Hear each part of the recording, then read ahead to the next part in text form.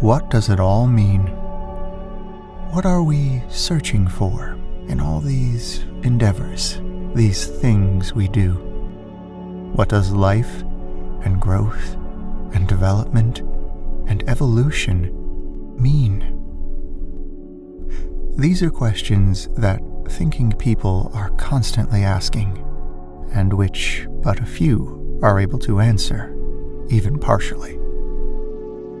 The end of all human endeavor and of life is to allow the soul to unfold until it reaches union with spirit.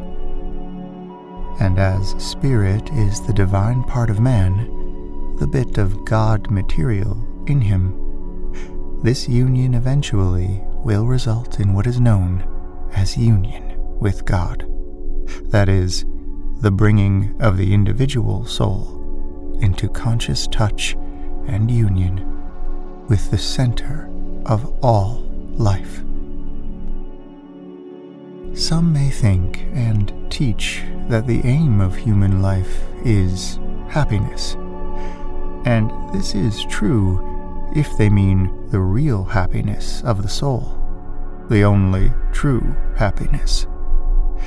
But if they mean the relative and transitory thing usually called happiness, they quickly find that they are pursuing a will-o'-the-wisp that constantly recedes as they approach it.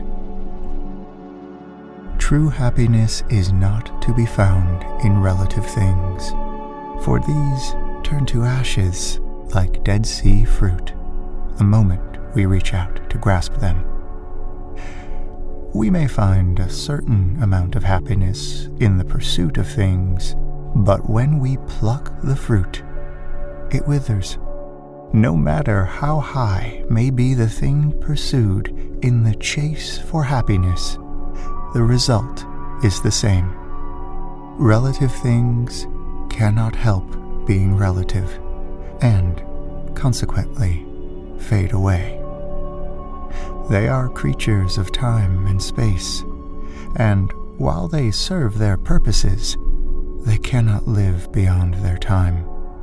They are mortal, and, like all mortal things, must die. Only the absolute thing remains unchanged and is deathless. And all this struggle and pain and life and effort really is directed toward the unfoldment of the soul, that it may recognize its real self. This is what it all means. This is why we pursue first this thing and then that thing, thinking that we need them, only to find out that we need them not. We feel a hunger that cannot be appeased, a thirst that will not be quenched, and we try all the experience of life, sometimes feverishly and eagerly, sometimes listlessly and sluggishly, but find them all to be shadows and unrealities. But the hunger and thirst still remain and torment us to further efforts. And this will be so always until we learn that the thing we desire is within us instead of outside of us. And when we learn this lesson, even faintly, we begin to seek intelligently and are changed beings.